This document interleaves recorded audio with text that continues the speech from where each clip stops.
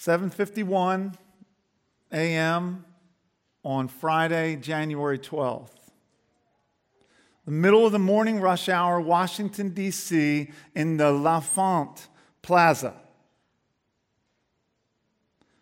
He emerged from the station, took his place against the wall beside a trash basket, and by most measures, he was nondescript. Youngish guy, t-shirt, Washington Nationals baseball cap. Carrying a small case with him, he opened it.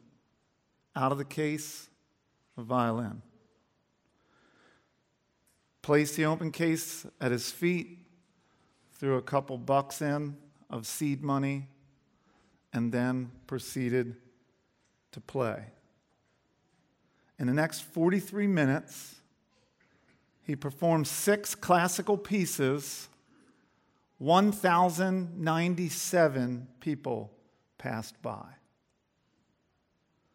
No one knew it, but the fiddler, standing against the wall, sawing away,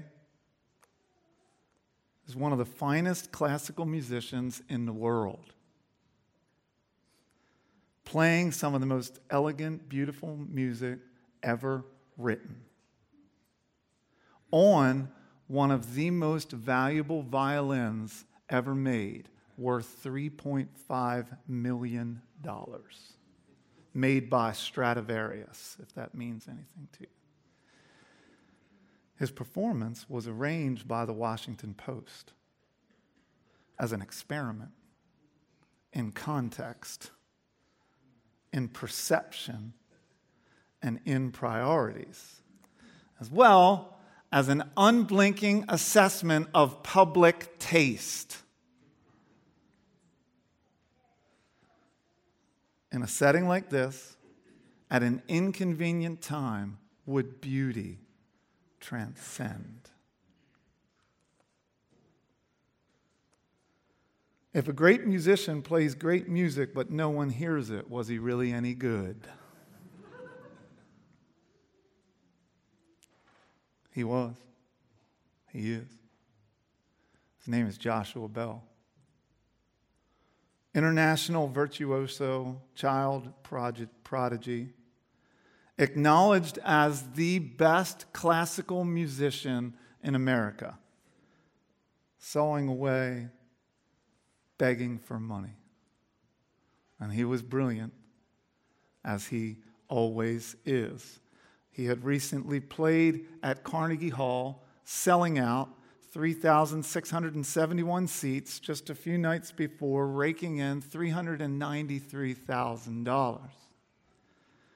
The final haul for his 43 minutes in the subway, $32.17. Some people chucked pennies in. If we can't take time out of our lives to stay a moment and to listen to one of the best musicians on earth play some of the best music ever written, if the surge of modern life so overpowers us that we are deaf and blind to something like that, then what else are we missing out on? Those 1,097 people missed it. You can go watch it on YouTube. It's almost hilarious. An amazing gift went unappreciated. An amazing gift went unenjoyed, unused. A resource, you might say, a gift unaccessed, untapped. In this section of Scripture, final talk of Jesus, he's huddled his disciples up. This is his final talk with these men that he loves. It began over a meal in chapter 13. That's why we're calling it the farewell discourse. He has highlighted for them, beginning in chapter 15, the importance of living lives that bear fruit. Bear fruit. That grace, once it acts upon us, once grace transforms us, it's never idle in our lives. It's always intending to disrupt and to get something done. Jesus wants to produce something out of the people that he's transformed by his grace. What's he want to produce? He wants to produce fruit. He's the vine. We're the branches. We abide in him. We embrace these secrets that we talked about. Prayer and loving one another. And as we embrace these secrets of abiding in Christ and loving one another and praying, then we start to bear fruit as he's called us to bear fruit. But then we also talked the last couple weeks about Jesus giving it to us straight and saying, listen, there's going to be obstacles. This isn't going to be easy. There's going to be obstacles to bearing fruit. It's going to be hard. The Christian life is hard. And in view of the enormous challenge that he has laid before the disciples, they're in need of some encouragement. We ended last week. It was a little abrupt, but didn't we feel like we needed some encouragement after talking about the nature of the obstacles that we're going to face in bearing fruit? But we ended by saying it's endurable.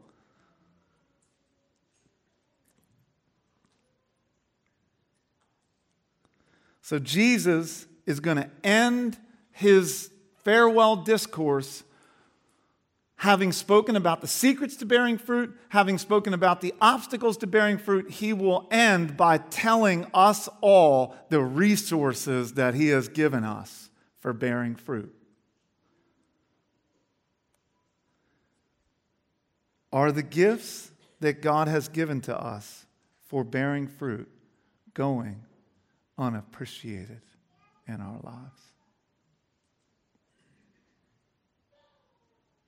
What does it look like for you and me as Christians to appreciate the resources that God has given to us?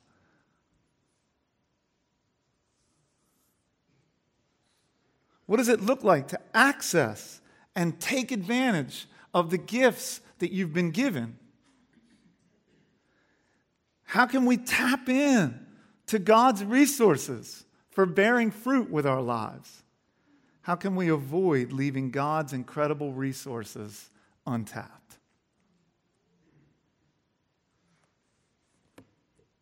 Wouldn't that be disappointing?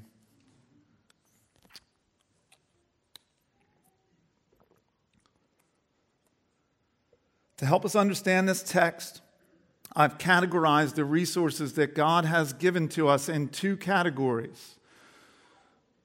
And I've categorized them as gifts, because that's what they are. In this section of Scripture, verses 4, the end of 4 through 15, we're going to talk about the gift of the Spirit, the gift of the Holy Spirit. Then in verses 16 through 33, which we'll tackle next week, we're going to talk about the gift of the Son. Jesus is going to talk to the disciples about the gift that he is, the gift of Jesus. So today's sermon title, Resources for Bearing Fruit, Part 1. Next week, Resources for Bearing Fruit, Part 2. Good? You guys are with me? You're quiet. All right, let's deal with verse 7. Some of you made sounds when I read this verse. I heard some groans. I heard some grunts. I heard some things when I said this. This is the verse. Nevertheless, after he said, sorrows filled your heart because I told you you're going away, he says, nevertheless, I tell you the truth. Pause. It is to your advantage that I leave you.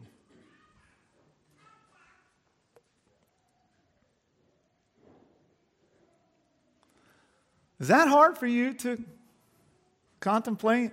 Jesus, you're with me, you're going to leave me, and you say it's going to be better. We got to think deeply about these things. Haven't you ever had this thought? I'm reading through the Old Testament now on my Bible reading plan, and I'm reading in Exodus. And in Exodus, you read how God led his people. You know what I'm talking about? Fire by night, pillar of fire by night, pillar and a cloud by day. So if the cloud stayed still, the people stay still. If the cloud moves, you follow the cloud. If the fire stays still, you stay. If the fire moves, you go. I have been so jealous of that. That seems like that would make my life so much easier. God, where are we going today? Cloud stays put. Guess we're staying here. Get up the next morning, cloud move. Oh, okay, let's go. I would love to experience the presence of God in that way. So clear, right? You haven't thought that? I have thought at times that it would be easier to be a disciple who was sitting right next to Jesus, eating with Jesus. After he finishes eating, he raises someone else from the dead. He does another miracle, and then he does these teachings, these powerful teachings. That seems like it would be so much easier to live the Christian life if I was standing right next to Jesus. You haven't thought that?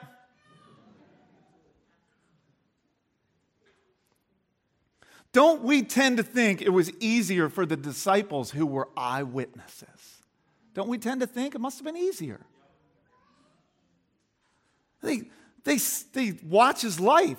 They listen to his teachings. They watch his miracles. To actually see and hear Jesus must make following him easier. Yet Jesus said our situation now is better than that of his disciples when he was walking on the earth. Your situation is better. How can he say that? That's difficult to embrace. It's because we don't understand the person and the work of the Holy Spirit. It's because we underappreciate, we undervalue, we don't tap into the resources that God has given us. And one of his greatest gifts was giving us the Spirit. When Jesus left them, the disciples eventually were finally able to see what he was talking about. Christ was going to his coronation. After his mission to save sinners was complete, he returned home to heaven. And he sat down on the right hand of God and began to rule forever and ever as our great high priest. And that's where he is right now, and that's where he will always be. R.C. Sproul shared a great illustration that I read, and I just thought it was so good I wanted to reshare it. He said, you've seen the victory celebrations that take place every time there's a presidential election. You know what I'm talking about.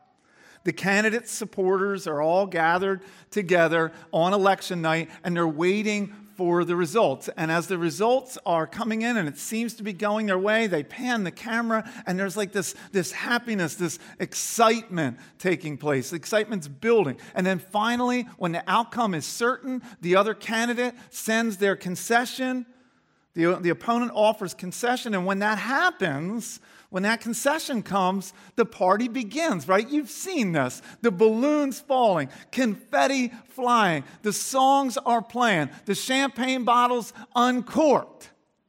Now imagine, and then the candidate steps forward to offer their acceptance speech, their victory speech. Now imagine, when the candidates stepped forward, they grabbed their notes, they looked out at all of their supporters and said,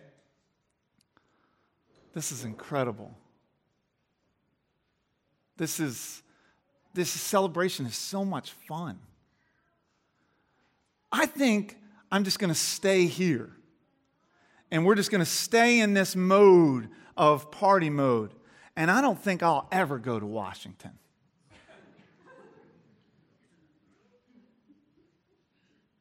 What would the supporters say? Oh, yes, you will. Oh, yes, you will. That's why we elected you. We want you in Washington working for us. Christ, at this moment in time, talking with the disciples, is going to a much more important place than Washington, D.C. He's headed to the right hand of God. It was better for him to leave than to stay there with his disciples in Jerusalem, because there the resurrected Jesus would rule and reign in power forever and ever, and his first act of power was to send the Holy Spirit. Let me summarize our advantage in this way. I heard J.D. Greear say this. We're talking about our advantage, right? Verse 7, I tell you the truth, it's to your advantage. Here's a summary of the sermon. The Holy Spirit inside you is better than Jesus beside you. Holy Spirit inside you is better than Jesus beside you. Now let's remember. Write that one down if you're a note taker. That's it. We got to remember, though, and I started sharing this when I got up. The call to bear fruit is set in the context of being sent. It's set in the context of mission. Jesus keeps talking about how he sent the disciples into the world. He keeps saying, even as the Father sent me into the world. He's talking about being sent. The Father sent me into the world on a mission to save sinners. And then he says, and I've sent you into the world to continue to proclaim the good news that broken and lost sinners can find salvation in Jesus. That's the message. Remember, in the end of 14, when he said, the prince of this world is coming. He's coming for me. He's coming in opposition. He said, rise, get up, let's go. Let's go meet him head on. This is a call to arms. The urgency of Jesus that we bear fruit is connected to spreading his fame.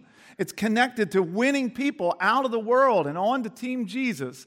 What every Christian needs, what every person needs is Christ, a community, and a cause. Christ, a community, and a cause. As Christians, we have Christ, we have a community, and we have a cause. What's the cause? It's bearing fruit.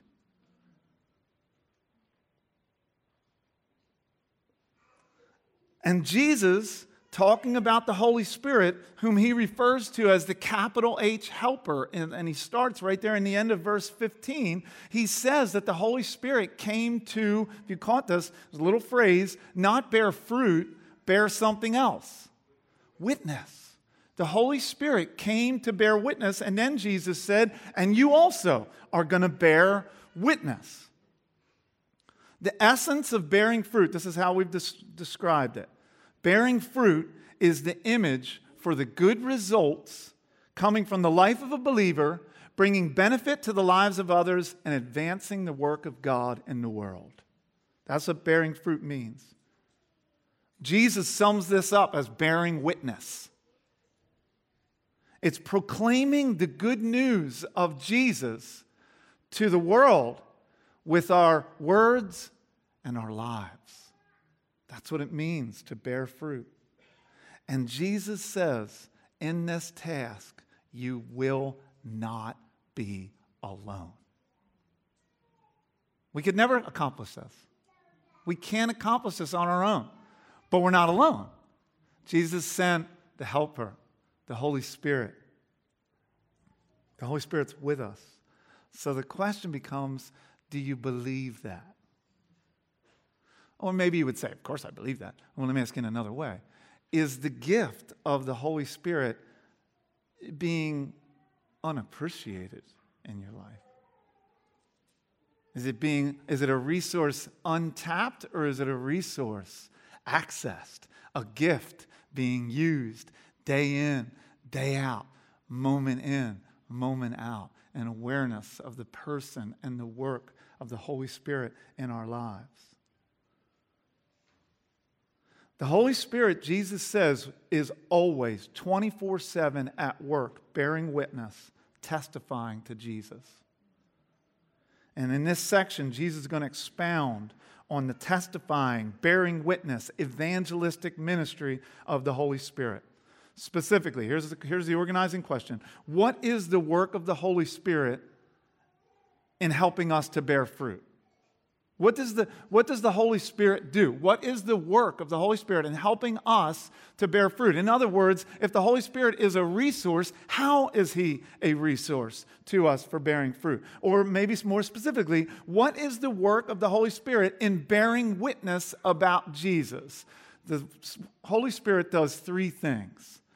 He preaches, He counsels, He disciples. He preaches, He counsels, He disciples. Let's look at all three of them. The Holy Spirit preaches. I'm taking this from verses 5 through 7. I'm categorizing it as preaching. Jesus said in verse 7, if I don't go away, the Helper doesn't come. That's a crucial saying if you want to understand the Spirit's work. If Jesus doesn't go away, the Holy Spirit doesn't come. Now, Jesus, let's just deal with this for a second. Jesus is not implying that two persons of the Godhead can't be co-present. He's not saying, I got to go away so the Spirit can be present because the three persons of the Godhead can't be present at the same time. That's ridiculous.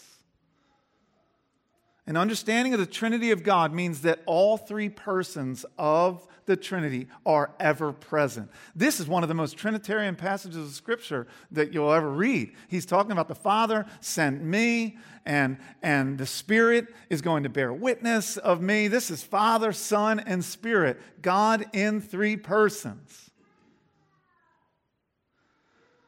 The crucial phrase that Jesus uses here is the going away. If I don't go away, he's not so much emphasizing like a spatial separation as he's emphasizing go away, meaning spiritual exaltation. This is not spatial separation. This is what he's implying is Jesus exalted at the right hand of God. His work is, he's finished. The work on the cross is finished. He made a way for sinners that those who believe in Jesus' name will be saved. He accomplished it, and then he went and sat at the right hand of the Father, spiritually exalted. Christ goes away through his death and his resurrection and his ascension. He goes to the Father's presence. And that going makes the ministry of the Holy Spirit possible, because if Jesus doesn't go away, then the Holy Spirit doesn't come, making his ministry impossible. The Holy Spirit inside you is better than Jesus beside you. The Holy Spirit inside you is better than Jesus beside you. And the Holy Spirit, and we've got to come to grips with this, church, the Holy Spirit is not some vague impartation of spiritual energy. Like if we could just get the music just right, and if we could get the lights right, we could create kind of an environment where we could experience the energy of the Holy Spirit. That's not what Jesus is talking about.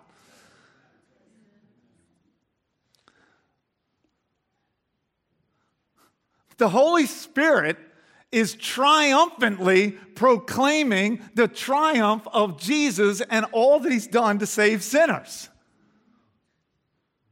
We got to get into that. We got to climb up inside that. We've got to learn to appreciate the gift and not just pass by like that day. People pass by Joshua Bell there playing unappreciated. Are we recognizing the Spirit of God and his presence inside you as a gift to be accessed, a gift to be appreciated?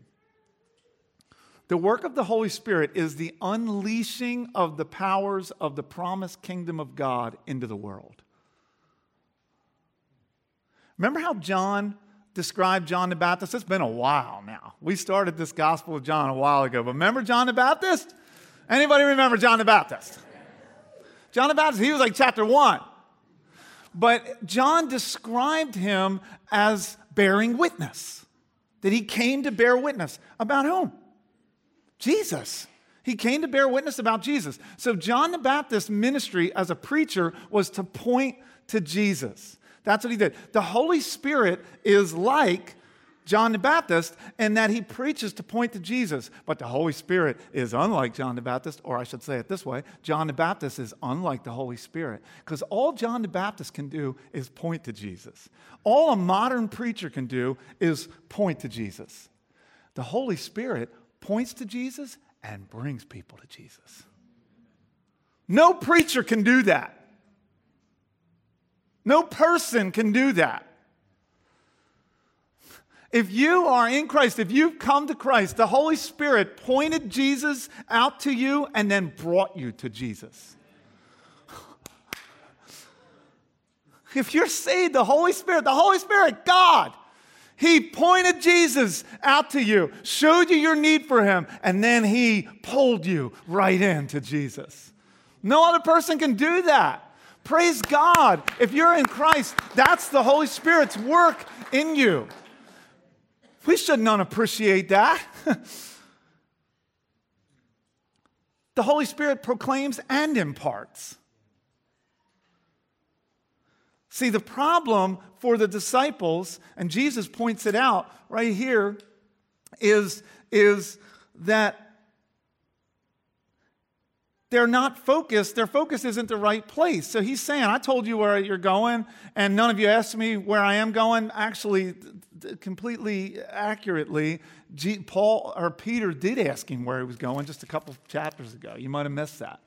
He said, I'm going away. Peter said, where are you going? So Peter did ask him. But they're so oblivious that it's like nobody ever asked and never got an answer to the question. The point here is that they're so focused on themselves that they can't imagine the gift of the Holy Spirit. Well, I know some people like that. So focused on myself. I'm so focused on what's going on here that I won't lift my eyes and see Jesus and see the Holy Spirit testifying to Jesus and the power and the presence and the work of the Spirit of God in me because I'm so focused on myself. We miss out because we're looking in the wrong direction. Here's the beauty of this. If you've ever felt like bearing fruit for Jesus was hard, the reminder that Jesus is giving us here is it's not all up to you. It's not all up to us. It's not, we can't do it. That's the point. That's why He's giving us the Holy Spirit.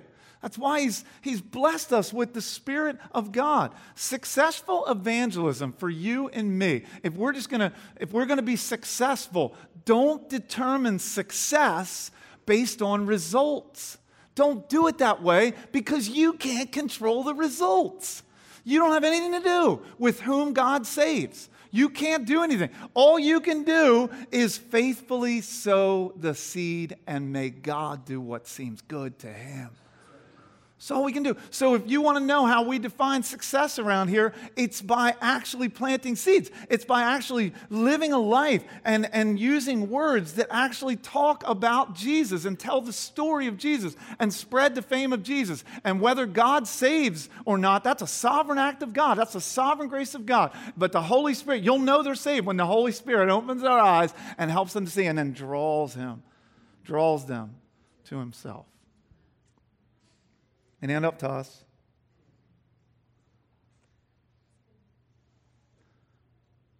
He's the great senior partner in the work. The Holy Spirit's the big dog in the work of evangelism. We're just little nothings. And God can work in the hardest heart and turn them to Jesus. Hasn't He done that? Haven't you seen Him do that? I never thought I'd see some of you here.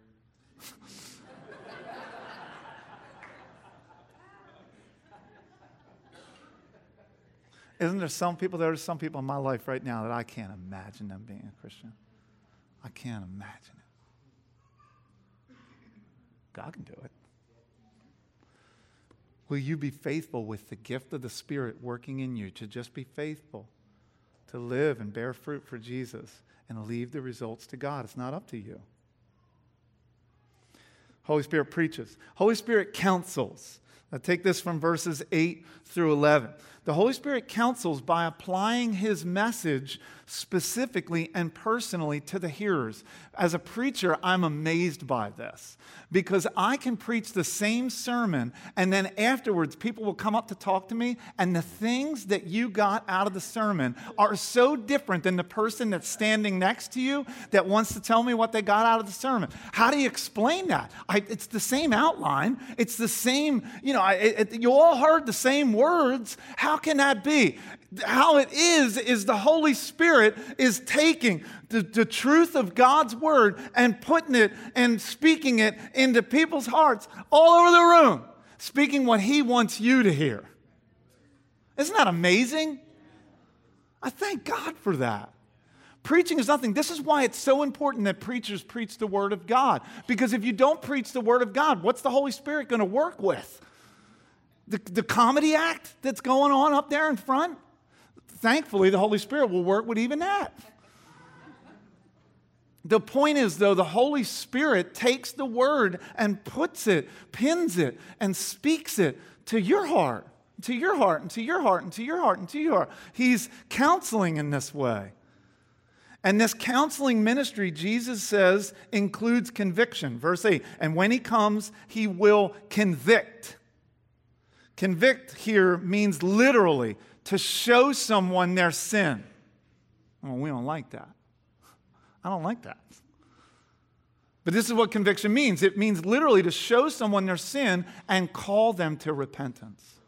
Repentance, turn away from it. That's what the Holy Spirit does. It's the work of conviction. Convict means to expose, to pull back the layers, to see what's really there. In chapter 3, verse 20, John said it this way: everyone who does evil hates the light and will not come into the light for fear that his deeds will be exposed, convicted. This is what the Spirit of God does. He convicts. How does He convict? He convicts the world concerning sin. He convicts the world concerning righteousness. He convicts the world concerning judgment. What He does is He exposes the guilt that exists in people's heart who don't believe in Jesus. The Holy Spirit exposes that hidden guilt that we refuse to own up to on our own. The Bible talks about this over and over. Remember when Peter, after Jesus had ascended and sent the Holy Spirit at Pentecost, Peter began to preach, and we're told that 3,000 people came to the Word, and he preaches this Word, and it tells that the Spirit of God exposes people's hearts. The Scripture tells us they were cut to the heart. That's what the Spirit of God does. He cuts people to the heart. And then they said, what do we do? What do we do? And He said, repent and believe. And then they repented and believed, and the experience of joy of salvation came to them. That's what the Spirit of God does. He doesn't want to leave you in that place, but He wants to convict you to help you see your need for Jesus. But we're so suppressing that. We're so busy suppressing. The world is suppressing their sense of need of God, their sense of conviction. I don't like the way that feels, so we press it down, press it down, press it down. And what the Holy Spirit does is the Holy Spirit can, unlike any other person, can expose that. Can convict that. Why? So you can find hope in Jesus.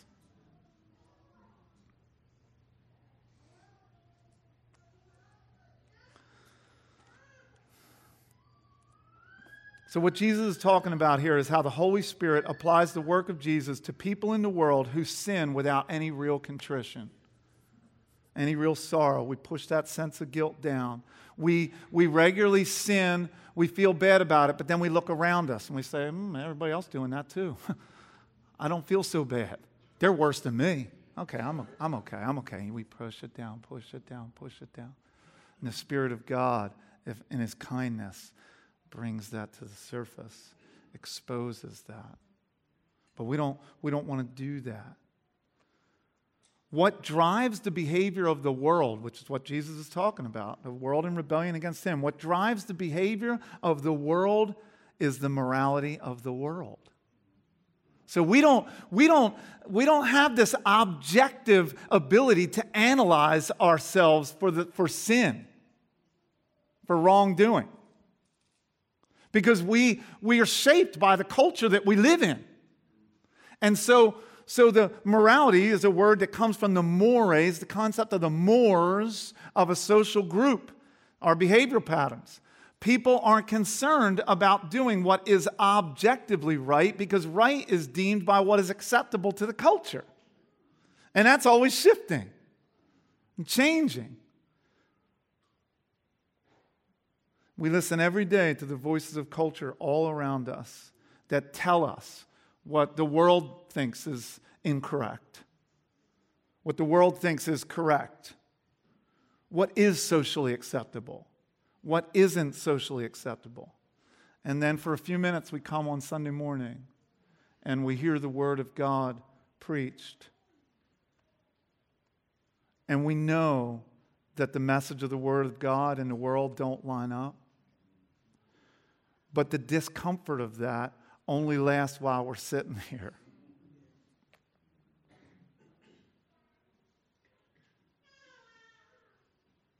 Until the Holy Spirit takes the Word. Unless the Holy Spirit takes the Word and pierces our souls with it and convicts us of sin, we don't really pay attention to what He's doing.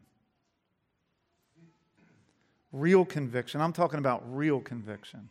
A real exposure is an experience of repentance and forgiveness before God. It's not just praying a prayer. It's not just going to a Bible study. It's not just coming to church. It's being brought to your knees, so to speak, in conviction by the Holy Spirit. It's like I see all the wrong. I see what I've tried to suppress. I feel this guilt. I feel this shame. And it's all exposed before me. And God and the Holy Spirit expose that and then shows you your need for Jesus and offers you Jesus. And then you reach out and grab hold of Jesus and there's your salvation. There's your joy. There's your hope. Eternal. Life in His name. That's what the Holy Spirit's doing. He exposes us. He strips us of our self-righteousness. He shows us the utter inadequacy of our own behavior to atone for our sins. It shows us how we needed an alien power, an alien righteousness. We needed someone else to take care of the problem that was ours. And He shows us Jesus. And it drives us to Him. Too often we rationalize our rebellion against God. And when we do that, we miss out spiritually on what the Holy Spirit is offering, what the Holy Spirit is exposing. Is there any rebellion in your life right now that you're rationalizing, you're explaining it away? Stop and let the Holy Spirit expose it and show you Jesus, the one who truly covers your shame and your guilt. Holy Spirit counsels. This is the work of the Spirit. We said that He preaches. We said that He counsels. I said that He disciples. I take this from verses 12 through 16. A few more minutes. Verse 12, I still have many things to say to you, but you can't bear them. When the Spirit of truth comes, though, so after Jesus is spiritually exalted, the Spirit of truth, the Helper, the Holy Spirit's going to come, He's going to guide you into all the truth. For He doesn't speak on His own authority, but whatever He hears, He will speak, and He will declare to you the things that are to come. Jesus, what you talking about?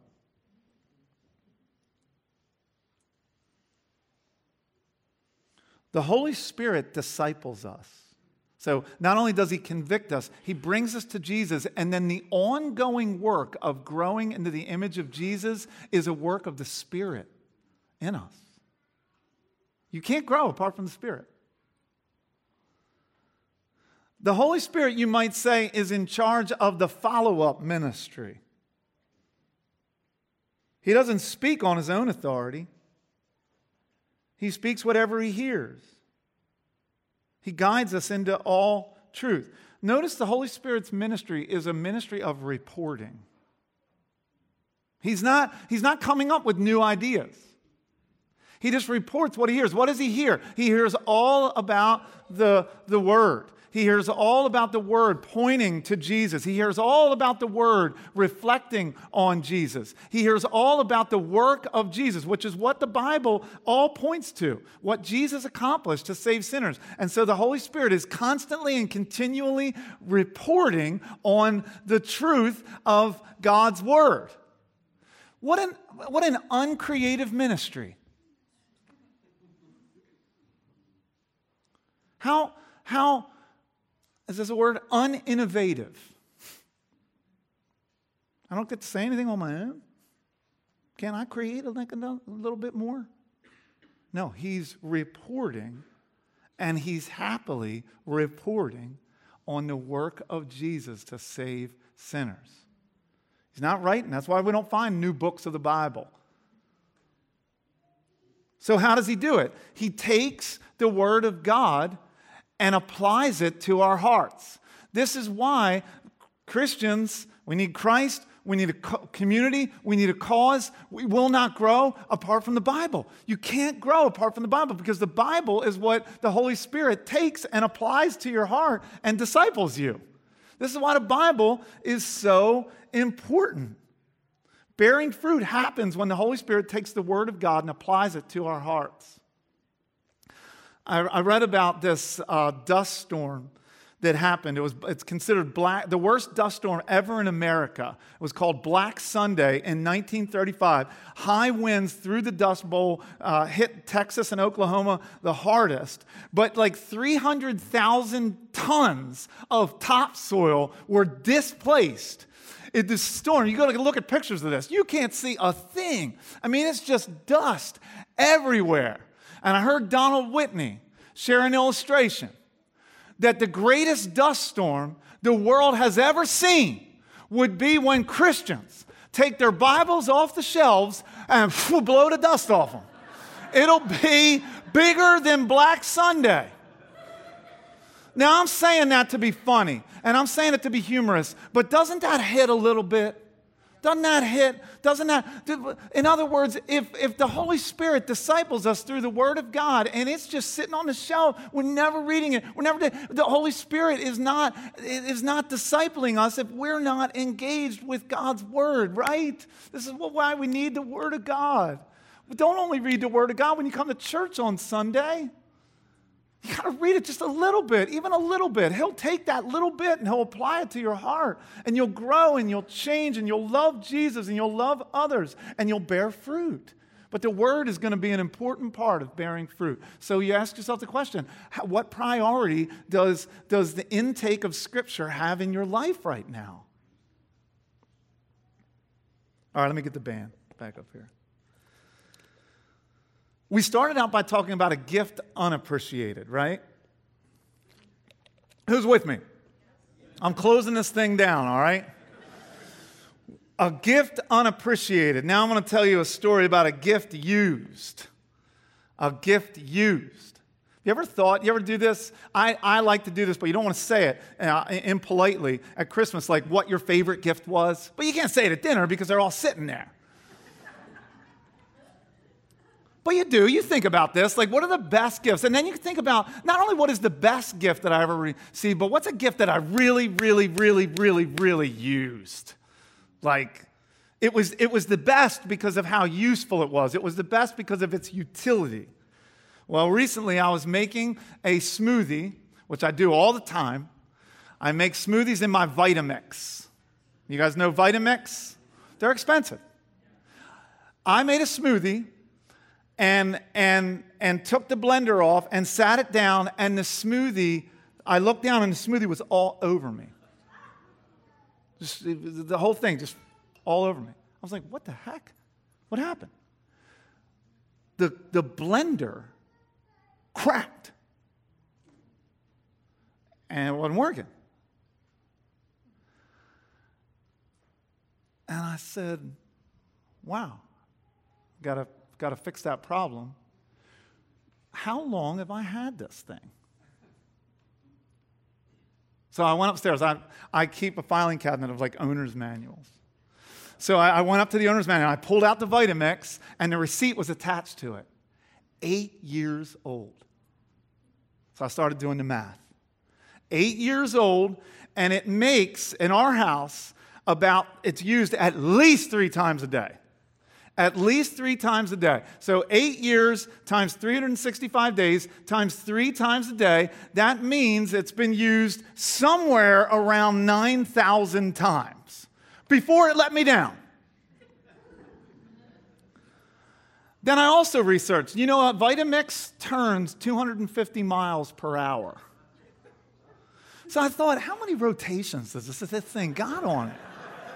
So I started doing the math because it's about 1,000 revolutions per minute, 1,000 RPMs. So I calculated. Before it broke, over 8 years, I got 9 million rotations on that thing. This thing is useful, guys.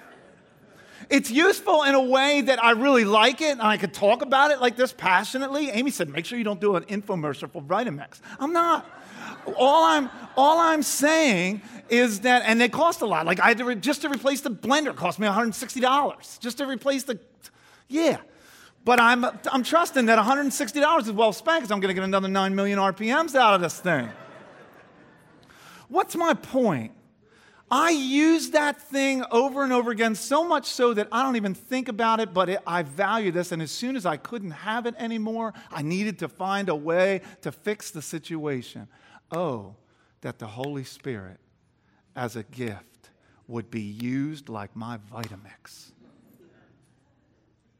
Not used in the sense that we use and abuse, but used in the sense that every day, I don't even think about it. Like I have the Holy Spirit and I'm praying every day, Spirit of God, would you fill me with yourself and would you cause your fruit to ripen in my life? You pray that every day. We're praying that. We're asking. We're accessing. We're looking to God and appreciating all the resources that He has given us, namely the Holy Spirit, to bear fruit. Amen.